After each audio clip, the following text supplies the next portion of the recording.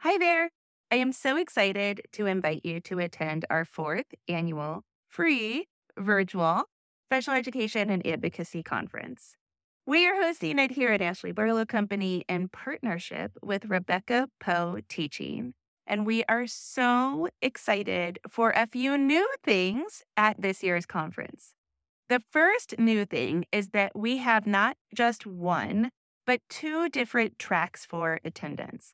For the first time ever, we have created a track that is specific for school staff and teachers.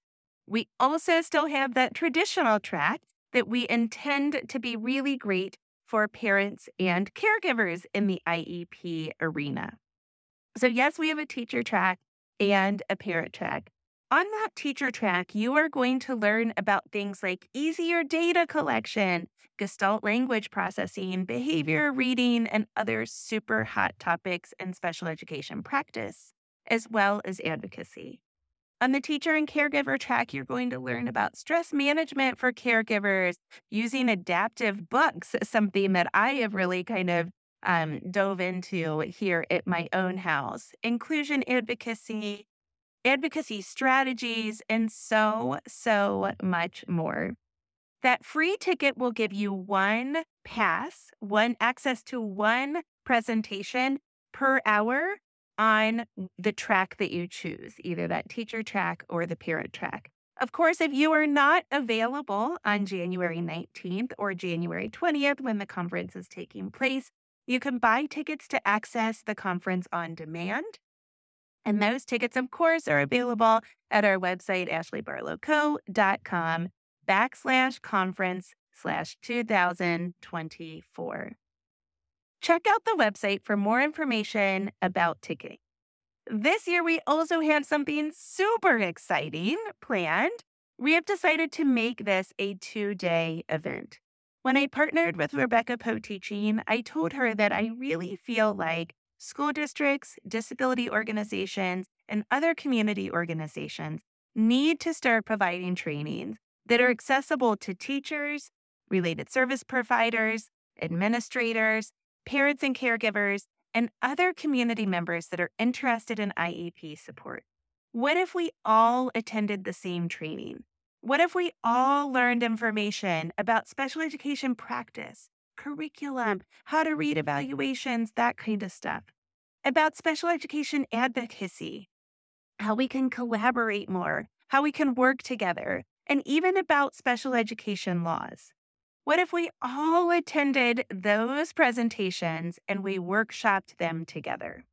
So, together with Rebecca Poe Teaching, I have created the Empowered Workshop Series, and we are excited to bring it to your organization or school in 2024 and beyond.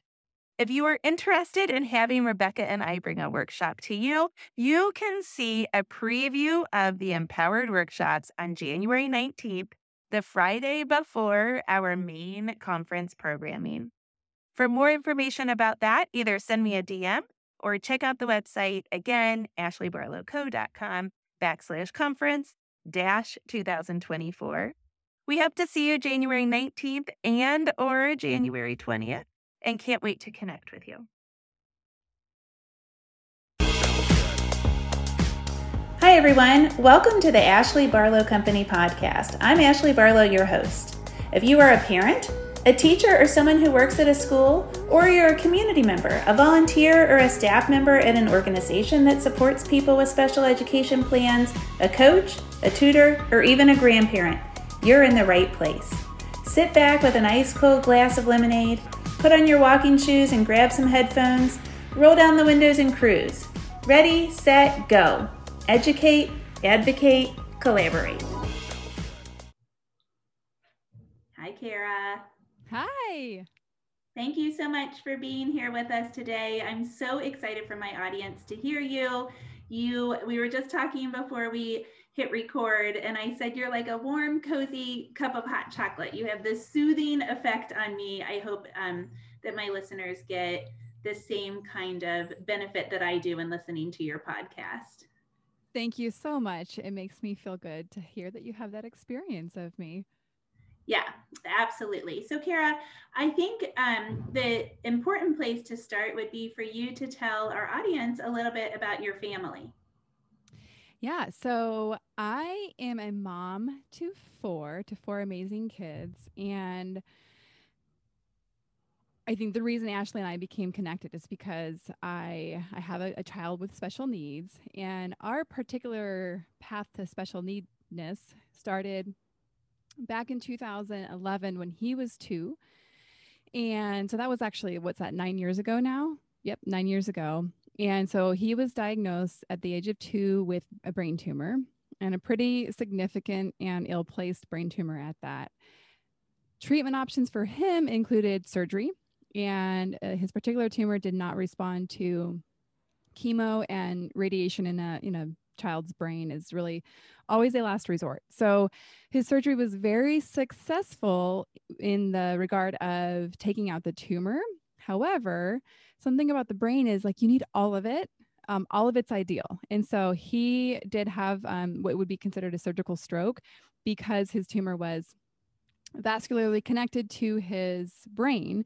And so, therefore, the lesser of two evils, taking out the tumor meant impacting part of his brain. So, when he woke up from surgery, what we learned is that he um, essentially had hemiplegia. So, one side of his body was now no longer connected to his brain in the same way that it was.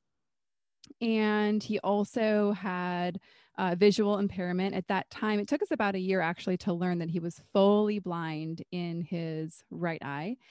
And of course, we went through a year of actually patching him. This is funny. We patched him for 4 hours a day for a year to try to, what you do is try to make sure that the stimulation to the weaker eye is stimulated so that the brain doesn't say, yeah, never mind, we don't even want that one anyway. Anyhow, so we essentially blinded him for 4 hours a day for like a year because we were trying to do everything we could to restore vision. And it was unfortunately, what we didn't know is that he was fully blind when we, like, literally he was fully blind for 4 hours during those times, because he well, I shouldn't say fully, he could peek through the very cracks of the patches. And so the poor sweet kid, we actually ended up paying someone to go be with him for 4 hours a day, because what do you do with a 3-year-old that like is blinded for 4 hours a day? Anyhow, that's kind of a side note. But anyhow, so he has visual impairment, and he has a condition called panhypopituitarism, which means that he doesn't have a pituitary.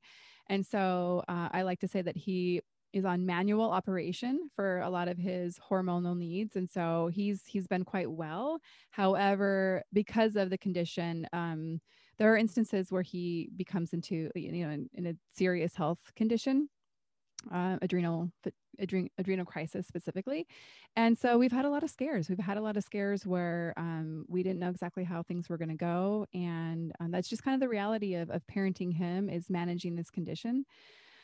And then I think lastly, it's the behavioral impacts. So essentially, he has frontal lobe damage, which for him is impacting a lot of the way he relates to people and a lot of his impulse control. And so we experience maybe similar to what a child with ADHD might have as far as how they operate in the world. And so that's kind of the conditions that we're parenting. And so I have the three other kids. So I have so Levi is my special needs son. He's 11, and then Kate is 13. I have another son who's 8, and then a little girl, Cambria, who is 3 years old. And then actually, as of yesterday, we are now parents to a sweet little pup named Sally. Oh, fun. I thought you were going to tell me you were pregnant. No, I was like, oh, this is going to be suspenseful. People are going to be like, oh my gosh, she's dropping the. No, I'm not. I did an Instagram post one time lovingly welcoming a new car. Um, Uh-huh. and it had a picture of the car. Like, I didn't think it was made to be like a birth announcement, but I didn't think people would actually think I was pregnant because it had a picture of the car. And the comments were hilarious that people thought that I was pregnant and I just bought a new car. That is so funny. Yeah, no, I was actually, I was laughing in my head while I was saying, I was like, oh, this could go really funny quickly. Okay, so a new puppy too. Yes. Oh man. So I'm really curious about the pituitary thing, because I actually personally also have insufficient adrenal hormones. And so, Yeah. what I am wondering about him, and this is kind of off topic, but I'm curious about it, is does that look a little bit like Graves' disease, or like what gets scary with him when he has really insufficient levels? Yeah. So for him, since he's so part of not having a pituitary is we replace, would be like a antidiuretic hormone. So that's going to be the condition's called diabetes insipidus. It's not an actual diabetes, but essentially it tells his body how much fluid to retain or to let go of. So that one is pretty well managed if we keep his medication on point and make sure he has enough water, and then basically every time we go to the store in the evening, he has to use the restroom because that's kind of when his medication's running out. So that's that. It's pretty easy to manage. Never mind. It's not easy to manage, but we've learned how to manage it. Well, you know And then the patterns, it sounds exactly, like. right. Okay. We know the patterns that we kind of know how to adjust him. Um, Secondly, he has it's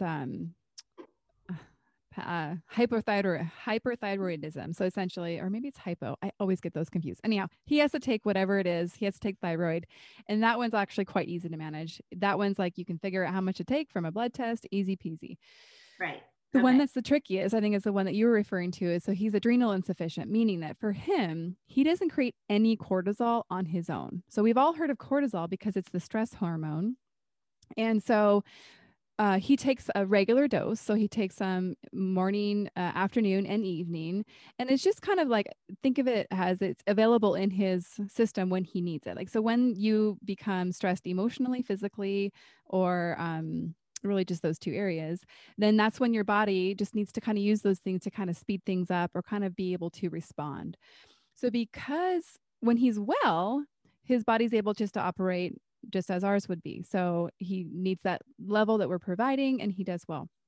When things get a little dicey is when he gets a fever, when he gets maybe vomiting or diarrhea, because when his body's sick, so it needs to respond. It actually needs to create more.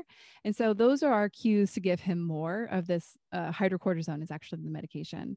So we give him more, a lot more, so that it's available for his body. And most of the time, it it works out okay in the sense of that his body says, okay, I've got what I need. I'm fighting whatever this. It gives his body the cue to fight, and it fights. We did get into a situation last February actually where he became really sick really fast. And because we didn't give him that, what we would call a stress dose, like that's when we stress dose him, he actually between he had toxic shock syndrome, and between him not being able to respond within, I think, 12 hours, he was in like critical condition. And so that was really scary. And he's only had a couple times where he's gone into what's called crisis. And we live like 30-45 minutes away from our children's hospital, and sometimes that drive just seems so long.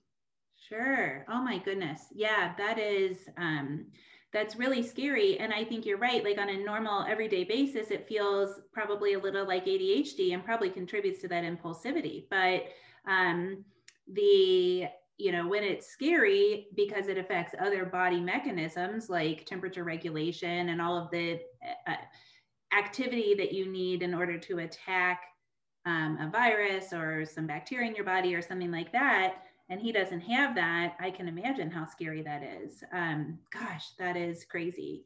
So, and I like to ask those questions because then it kind of helps me to make links for some of my other clients and certainly Mm-hmm. for my family and that sort of thing. So, thanks for explaining that. Goodness, that is really, it's interesting. I just think science is cool too. I know things. It's funny because like you can tell, like, oh, you're gonna ask me about this. I will tell you all about it. I'll tell you all the details.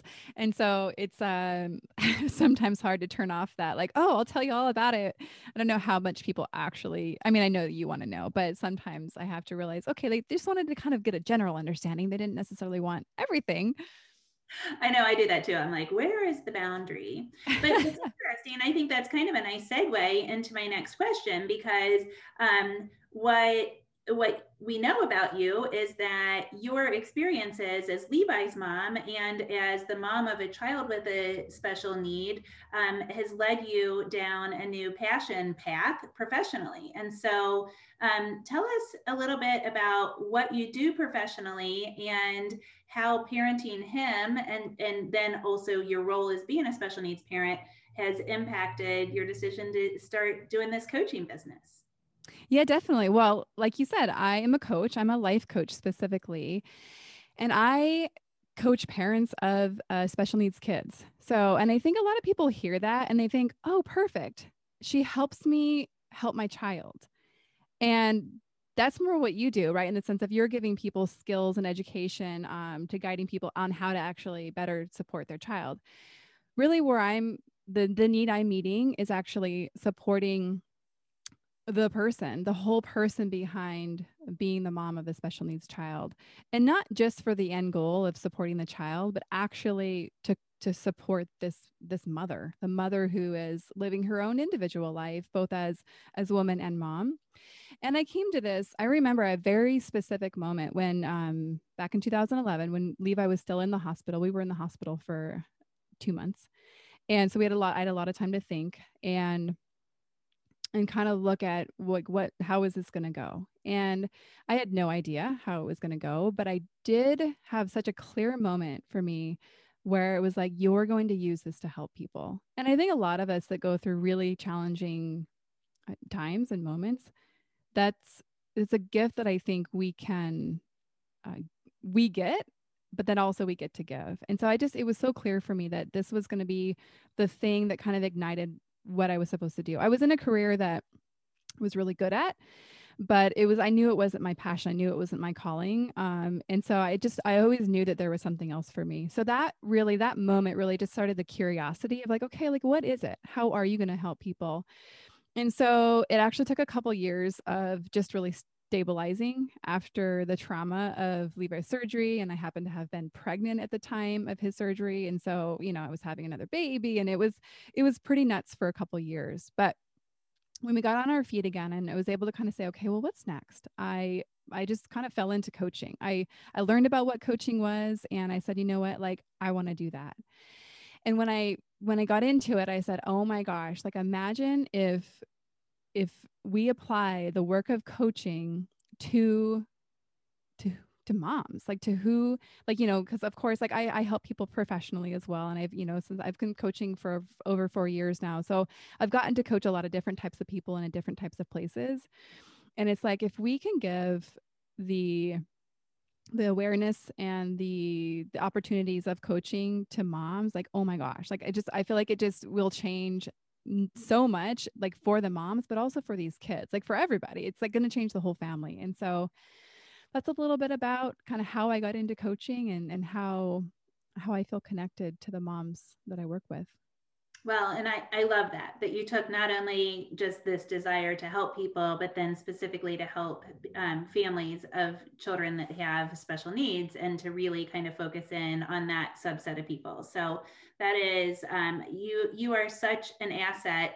And I knew that you were an asset from the first couple of times that we talked. And then I'll just share with my listeners a little story. Kara called me and said, hey, can you help me? I'm going to do a little bit of rebranding, just some marketing work for my company. And I want to ask you these, I don't know, 10 questions or something. And I was rating things on a scale of 1 to 10. And just in talking to her, literally to help her business, I felt so empowered, so internally turned, so helped, like literally just helped by answering questions that were intended to help Kara with her business. So if she can do that for me in an hour, it's probably supposed to be an hour phone call. It was like an hour and a half. Then I can only imagine the impact that you have with your clients. Well, thank you for that. And what's interesting about that is, not to diminish what I do in the sense of, like, how I work with someone, but something to remember, like, when I early in my coaching years, when I was first being trained, it was like recognizing the value of somebody just listening to you for an hour, right? So this was really recognizing like that we don't actually get the opportunity just to be listened to for an hour. In this case, I work with my clients usually an hour. And that's probably what you got to experience, just getting to process your thoughts and having it not to be, yeah, in this case, it was serving me because I was getting to hear your thoughts, but just to be able to process and to be with yourself and to not have to change anything or do anything different or perform or anything like that. So thanks for sharing that story. I didn't know that. Well, yeah, I'm happy to. And, that is what we're talking about today. We're talking about parent wellness and how to be well. And I know that you want to approach it from mind, body, and spirit, which I think is really beautiful. And I actually do a lot of reading about holistic medicine, functional medicine, integrative practice, because that has really worked for my family. In addition to Western medicine, also. But this is something that I like to read about. I like to talk about, and I always think it's interesting to see how that kind of matches up with your profession. So you approach mind, body, and spirit from a coaching standpoint, not from a medical professional standpoint. And it's interesting to me that those concepts can go from industry to industry and still be really, really impactful.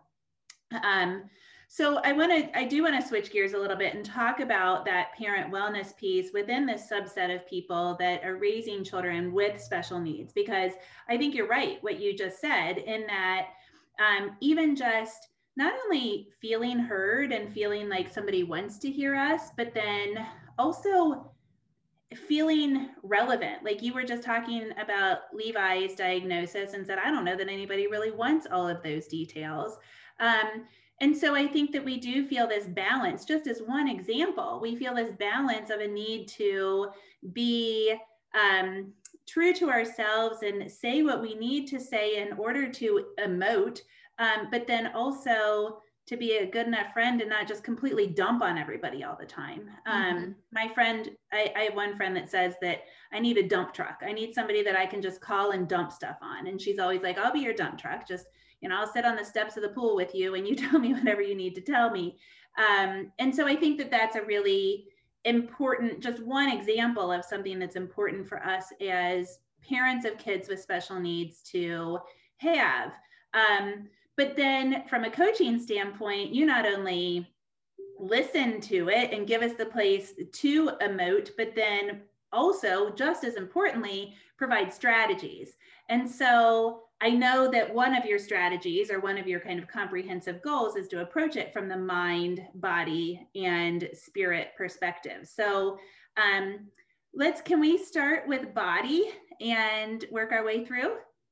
Yeah, we'll start with body. And before I get into that, I'll give a little perspective of why I approach it that way, or even just why I'm looking through the lens of mind, body, and spirit. And I think, you talked about earlier when you were kind of introing, I was thinking about, well, how did I come up with this little three system? I mean, of course it makes sense, but I remember too when Levi was in the hospital and I was pregnant and I was getting migraine after migraine. And so I couldn't take any medication. And I was just like, I cannot do this while I'm getting all these migraines. Like I can't do it all. Anyhow, it was the first, and so I started seeing an acupuncturist. So it was the first introduction I had to, so she would talk to me in our sessions just about what was happening in my body and kind of, and not for her, I mean, she was an acupuncturist, not a therapist, but I feel like it was therapy for me because I was getting to understand what my body was doing in response to my circumstance, to what was happening all around me with what I was processing, that it wasn't just a physical experience of like having a hard time sleeping at the hospital and being pregnant, that actually my body was responding to the emotional load of what I was experiencing. And that's kind of one of the things that I'm constantly, like you were saying, it's fascinating. I'm constantly blown away with the connections that our bodies and our minds and our spirits have to one another, that you cannot just look at one and call it a day. Like you really have to look at them integrated or in an integrated way. And there's just so much opportunity to learn from each of the aspects of this mind, body, and spirit when we do. And so let's look at the body first. And so let me give you an example. I have migraines too. But yesterday I had that exact experience. So it wasn't a migraine. Yesterday I was grouchy. I was like distracted, which I rarely am. And I was just grouchy. I was like in a funk. And so I have 4 compression fractures in my back, like a really significant back injury. I was in an explosion when I was a kid, which is probably a story for another podcast. But yeah, anyway, so one of the things that I do, and I have this super uptight, not uptight, type A personality. Let's yeah.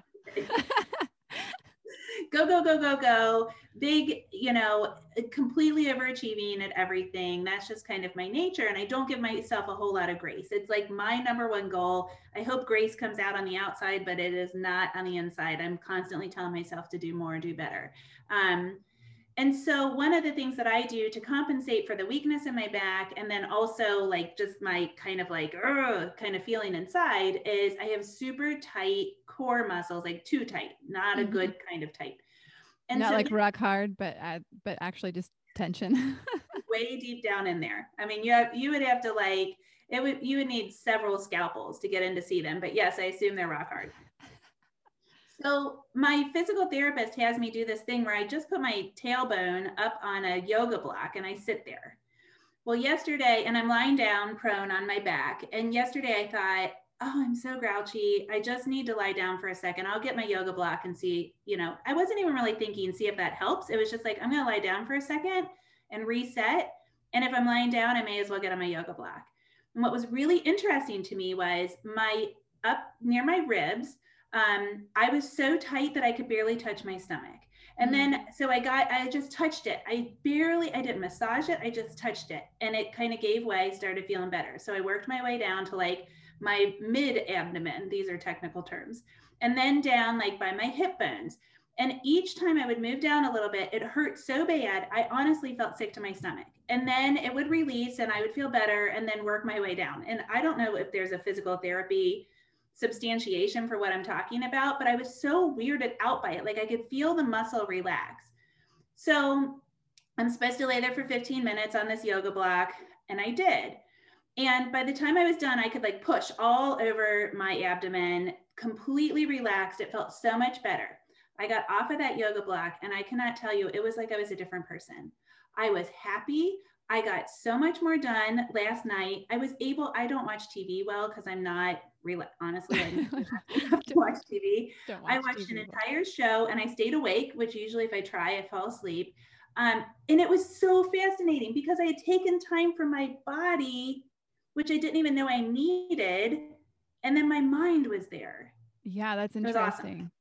Well, yeah, I mean, it's so connected, right? Like, it's like sometimes it's like when we actually, if we have the actual physical pain coming from our body, then, I mean, there could be, obviously for you, it sounds like it comes from a place of like, you have an injury that you're working with.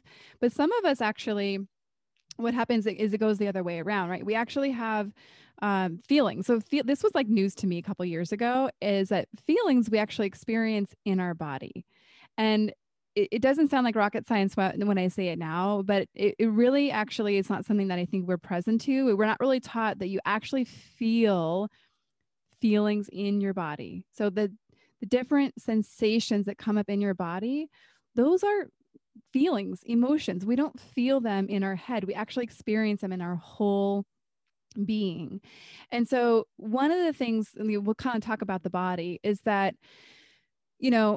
especially as parents of these kids that have extraordinary needs, we come across stressors every day, all day. I mean, all parents do, I think humans do, but I think in some cases we have a little extra load. And so we have these stresses every day. So, for me, when I get calls from the school of a behavior that my son's doing, that for me is a big stressor. And I respond very quickly physically. I can feel that in my body of how I physically respond to what I perceive as a problem. And so we have these things coming at us every day. And so really, I think the thing that I want people to take away for what they can do for their body is to allow their body to experience a complete stress cycle.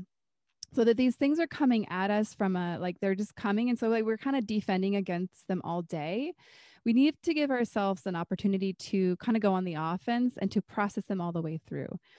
Practically speaking, this can look like a physical exertion. So something like yoga or running or walking, and just allowing your body to like physically process it, to pay attention to what's happening in your body so that it can complete the cycle and it doesn't stay stuck. The point here is that we don't want to just ignore these things happening, because what happens when they stay stuck in our body, maybe like what you were experiencing yesterday, is it just kind of stops up everything. And then we start to be really grouchy. We start to have actually then like other reactions physically and emotionally to what we've kind of stuffed up. And it just gets worse and worse and worse. And really, like from a scientific standpoint, can cause really significant problems from health, like between cancer, heart conditions.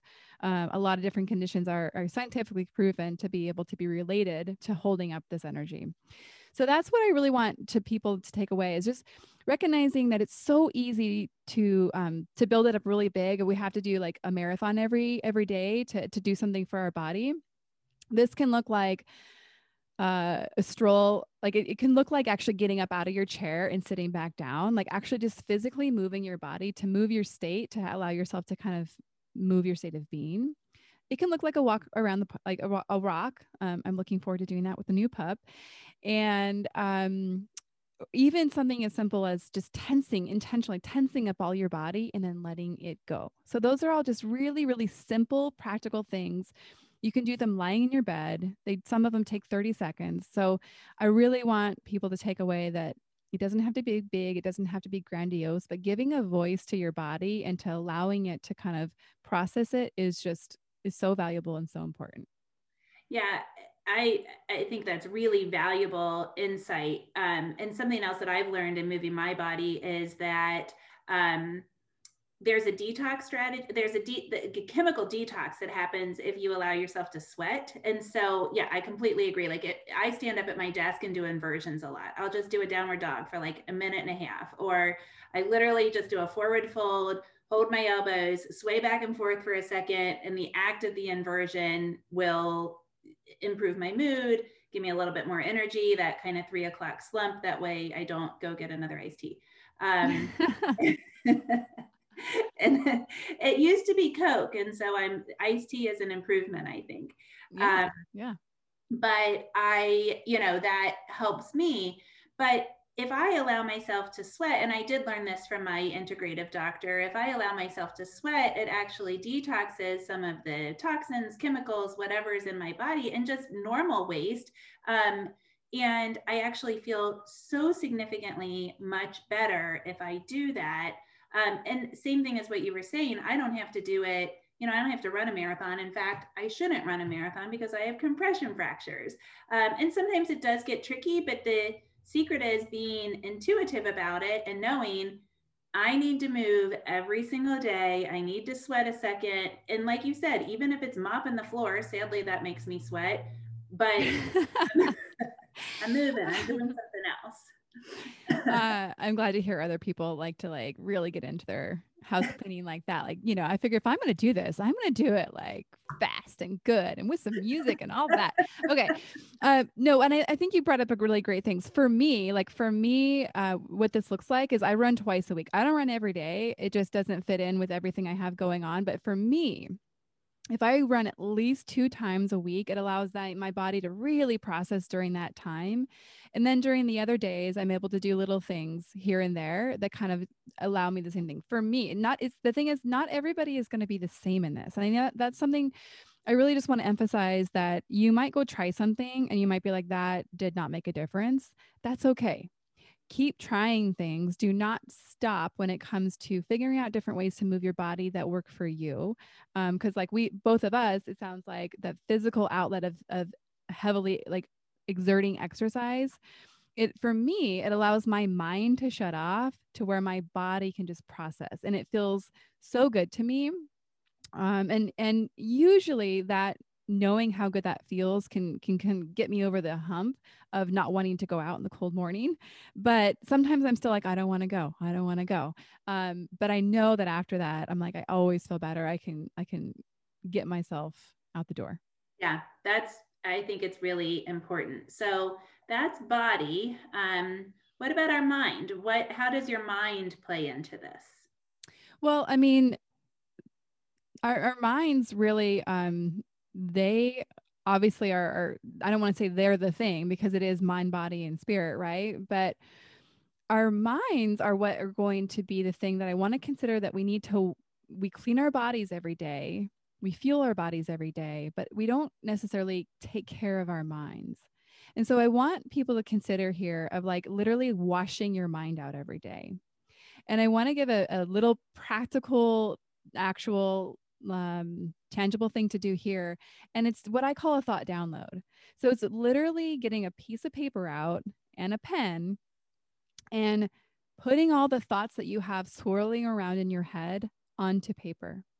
And I mean, I can't tell you how many moms I talk to that feel so overwhelmed, so stuck, so just feeling like they cannot catch their breath.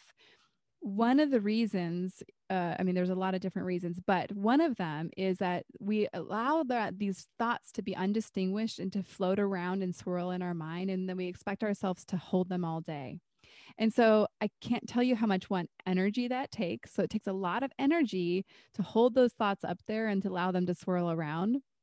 And so the process of actually getting them on paper allows us to like stop the swirl, first of all, but then it allows us to actually take a look at them and to maybe analyze them a little bit and say, like I've been thinking, like for me, like there's this, I got a gift for somebody that I got a gift for somebody that it's going to be going to a different family that I don't know the people, and I need to wrap it, and it's sitting on my dresser. And every time I've been walking by it, I'm like, I got to wrap that gift. I got to wrap that gift. And for me, it's very silly because I'm like, it's actually a very small thing. It probably take me 5 minutes to do it, but I've allowed that to swirl in my head and to be one of the things that is telling me like, oh my gosh, you definitely don't have enough time. You don't got this. You should probably panic. And so this morning, actually, I during my thought download, I do this almost every morning. I wrote all the things down that were swirling in my head that I thought that I had to do that were really important. And when I wrote them down, I could then decide, okay, I don't need to worry about that thing every time I pass it. I decided exactly when I'm going to wrap it, and I don't need to worry about it anymore. So it can kind of go from you being kind of the victim of all these thoughts swirling around to you kind of turning and being able to say, okay, like I am the thinker of these thoughts. I can decide to keep thinking them. I can let them be. I can get curious about them, or I can just actually dismiss them. Say, okay, job done. I don't need to work. I don't need to keep thinking you. Like you're good. I release you. Ah, man, that's so good. That is like, that's, that is, you're right. That's tangible because I know that strategy and that I actually have to do that because with with my adrenal stuff, clinically, I have ADHD. I don't really think I think I have enough strategies that like executive planning strategies, but that what you're saying is an executive planning strategy. Um, the way I describe it, because I always talk about this kind of in jest with other moms, and I say, you know, when you have something like on a windowsill or on your buffet in your living room, and it sits there and it almost becomes part of the decor. Yeah, like So wallpaper. like, Yeah. yeah, like Jack, we had to take his doorknob off because he was locking us out too much, and it was just getting irritating to argue. Like natural consequences, take off your doorknob. But now it's sitting on my dresser, and it's probably been there for 3 months. Like it is part of the decor. I need to put it in a drawer where I will remember where it is, but I like pick it up and dust underneath it. It's part of the decor. So the thoughts become part of the decor though. Like I Yeah. need to wrap that present becomes part of the decor inside my brain. And my brain doesn't need to think about that at 3 o'clock in the morning. And as the thinker of those thoughts, I could take the thought, extract it, put it on paper, and that takes it out of my brain. Yeah. And I love that example you gave of the doorknob for sure. And yeah, exactly. And I think um it's just the first step in allowing us to the mind and renewing the mind. So this process is kind of what I called washing the mind. But I think then also like then we can once we do this, once we kind of get these thoughts on paper, we can look at them and let them be just what they are, thoughts that we're having. And then we can start to see if we want to keep thinking those particular thoughts, if those thoughts are serving us. Because a lot of times, if we're really honest with ourselves when we do this thought download, when I do this, I mean, I come up with all the things like, you're not enough, you don't got this. I mean, all these thoughts that, come up over and over and over again, that when I can look at them, I say, that's really not true. Yes, my brain wants me to think that, because if I believe that, then I'll definitely not step out and to step up into doing things that scare me a little bit. And so I can look at them and say, okay, brain, thank you for that. I appreciate that thought, but I don't actually think that that's true. So it's like our thoughts, we don't have to accept them as truth. And that's the thing that we get to do when we look at them, and we get to renew our mind and to think thoughts that are lovely and noble and pure and all the things that actually fuel us into feeling a different way. Because here's the thing is actually, if we want to feel better, the opportunity we have is to think better thoughts, to think different thoughts that have us feeling a different way. So if we're feeling really poorly all the time, if you analyze, if you do this thought download and you look at your thoughts, you're going to know exactly why. You're going to look at these thoughts and think, wow, no wonder why I feel this way, whether it's overwhelmed, not enough, scared, guilty, whatever it is, the feeling that you're having more commonly, you're going to know exactly why. Yeah, and that is really powerful information to put in your toolkit of yourself, because then you are in control of it and you aren't fighting with your mind. I love that. That's Exactly. I love how you're in control of it. So this is the thing that has us shift from being a victim to actually being able to be responsible, or to a cause of our life, right? So instead of having life happen to you, which is what happened, like what feels like a lot, especially when, for instance, we're given a child that has these needs that we didn't necessarily ask for, it feels like it's happening to you. And so when you do the work of creating this awareness around what you're thinking, you get to then kind of turn it and actually be able to be responsible for how you're going to think and what you're going to choose to believe about whatever the thing is that you're up against. right. And I think it takes the involuntary part out of it. So, so many times we think something and think, oh, I'm a terrible person. Why did I think that? Or why did I think about myself before I thought of somebody else? Or where did this judgment come from? But if you allow yourself to actually think it and then you put it down and process it later, you can be more intentional about the way that you address it, which is makes you feel better as a human, and certainly would bring you a lot of peace. That's really great. Yeah, and I want to emphasize that last point that you just made. That's a really great point. You said something about well, what I took from it is like, a lot of times what we do is we have these thoughts that we don't like, and so we start judging these thoughts, and that judgment is what really stops the whole process. So we judge them, like, so say for instance you're having a particularly hard time with your child, and so you have a thought that you don't like about your child, in the sense of like, I wish my child would go away. I mean, I don't know, but I know that when you're up against situations that don't seem like they're changing, your brain tries to solve that problem and figure out how to fix it. And it's like, if the child's causing the stress, or you think that's what's causing the stress, you're going to think about how to get rid of that. And that doesn't, I know for me, it does not feel good as a mom to think those kind of thoughts about my child. And it's really even hard to be honest about those thoughts. And I think a lot of moms are like, I don't even want to admit what I've thought about my child. And so what we do is we judge those. And when we put them in that judgment category, it just completely sticks us up. And really that's when we kind of feel very stuck, and it just kind of brings us down a road that is not very helpful, because those thoughts typically don't go away. Well, and I think also, and I do want to move on, but I think also it allows you time, like you can institute a plan for dealing with that thought. So if you go about it that deliberately, then you can say, okay, I'm feeling this, and it might take me 3 years to formulate a plan to feel differently or to address that thought and to give it the right amount of time. But it is, here's my plan. Here's how I'm going to address this. Maybe I'm going to get a coach or a therapist, or maybe I'm going to kind of see if I can put this over into the mind category or the body category. And like, can I process this while I'm running or while I'm vacuuming, that kind of thing. But you have a plan for it. And if you don't have a plan, then you can't. That's why I love that you said it was tangible, because then you have a plan and you can manipulate it and touch it and put it on a shelf if you need to, and all of that stuff. So that's great. Let's move on to spirit, because that's a super important component as well. Yeah, definitely. And for spirit category, I'm kind of looking at this in like adding relationship to this category. Because for me, my faith background is I'm Christian. So for me, spirit is it's a relationship. And so I think that's like the leading relationship I have. And so for me, everyone's going to have a different faith background, but I think the idea of relating to somebody or some being outside of yourself that has you covered, like recognizing that we ultimately don't have control.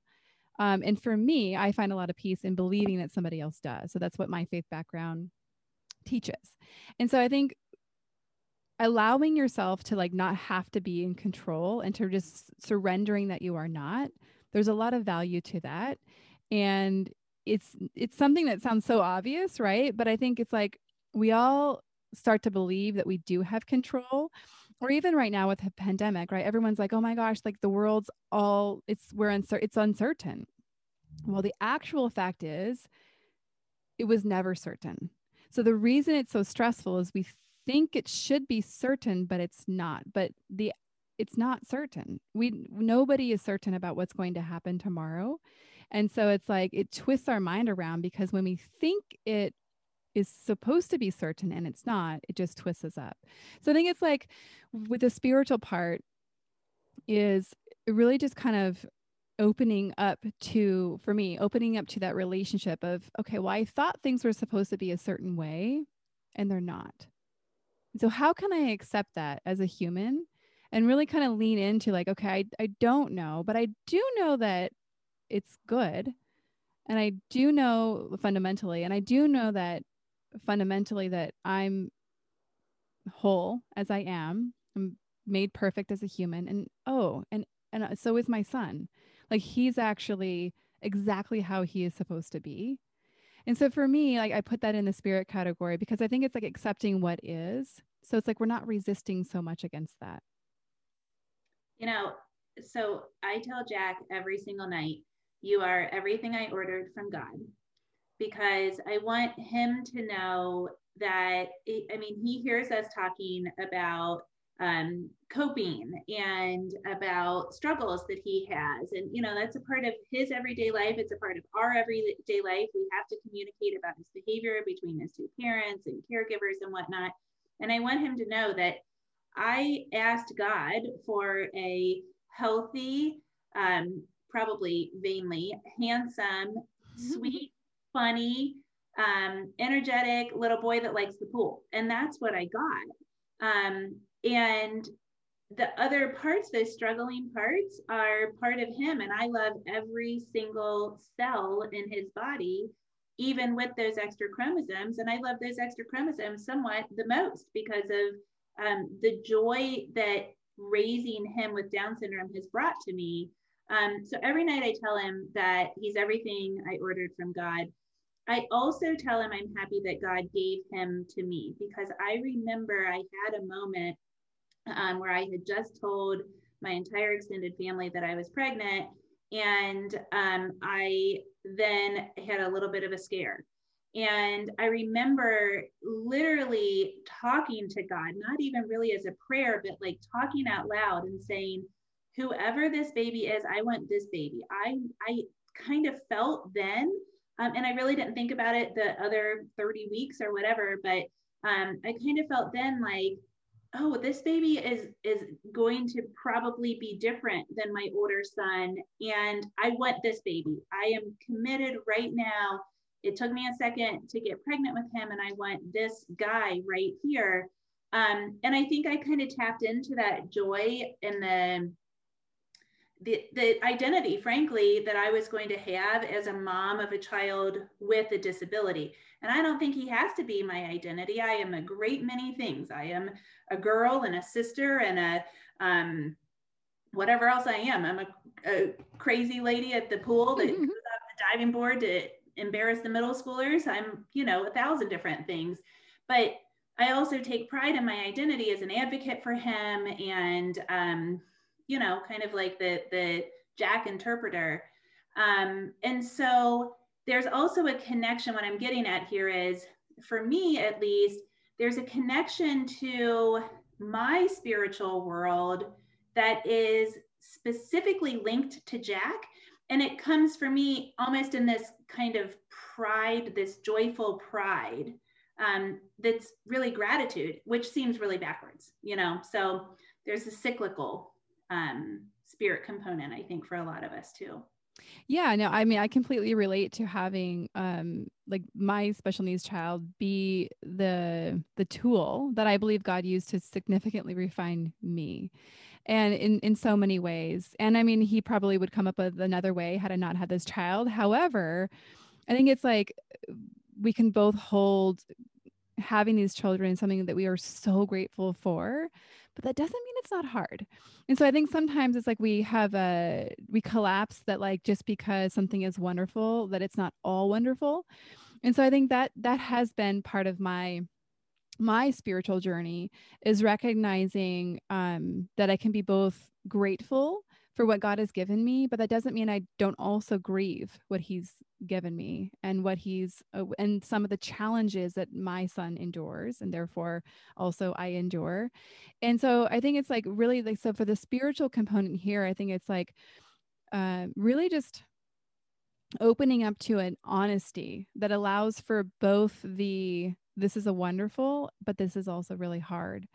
And I think, earlier I said that, in this category, I also put relationships. And it's like finding relationships, you mentioned this earlier too, of people that you can just download with and to be fully connected with, and that can hold that space for you to be you and to not have to do that filtering that we do just as people in our cultural society. And so that's an area here where I think I want people to lean into actually being intentional and creating those relationships, both to be that friend, but then also to find those friends and to seek those out and to create them on purpose.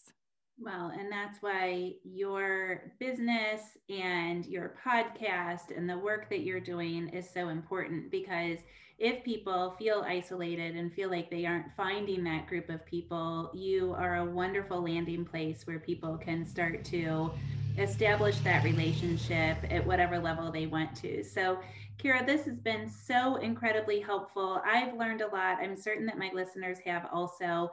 I want for them to be able to find you. So tell us about all the places where we can find you. Yeah, well, I'd love to connect with any of your listeners as well. This has been such a pleasure. And the best way to connect with me probably is on Instagram. And I'm at Kara Riska. And it's KARARYSKA. And then my website's also a great resource. And it's same thing. I wasn't very creative. It's www.karariska.com. I guess I don't have to say the www anymore. That's probably pretty obvious. I think I do it too. And then the name of your podcast. Oh, I should probably mention that. Thank you for that. So yeah, so I think Ashley mentioned earlier, I have a podcast myself, and it's called the Special Needs Mom Podcast. And it's where I do a combination of solo episodes where we're just having kind of conversations very much like these, except for one-sided. But I'm also doing interviews and conversations with moms, really kind of having it be those types of relationships that consider that it's almost like you're sitting at the coffee shop and you're getting to just listen into a conversation between two moms. And where my intention is that moms feel connected, they feel supported, they feel inspired to the life that they can have as moms, and that they have the confidence that they can be the moms that they want to be for these children. And it's great. It is wonderful. So thank you so much for being here. I hope you'll come back on and talk about a similar topic sometime soon. Yeah, it would be my pleasure.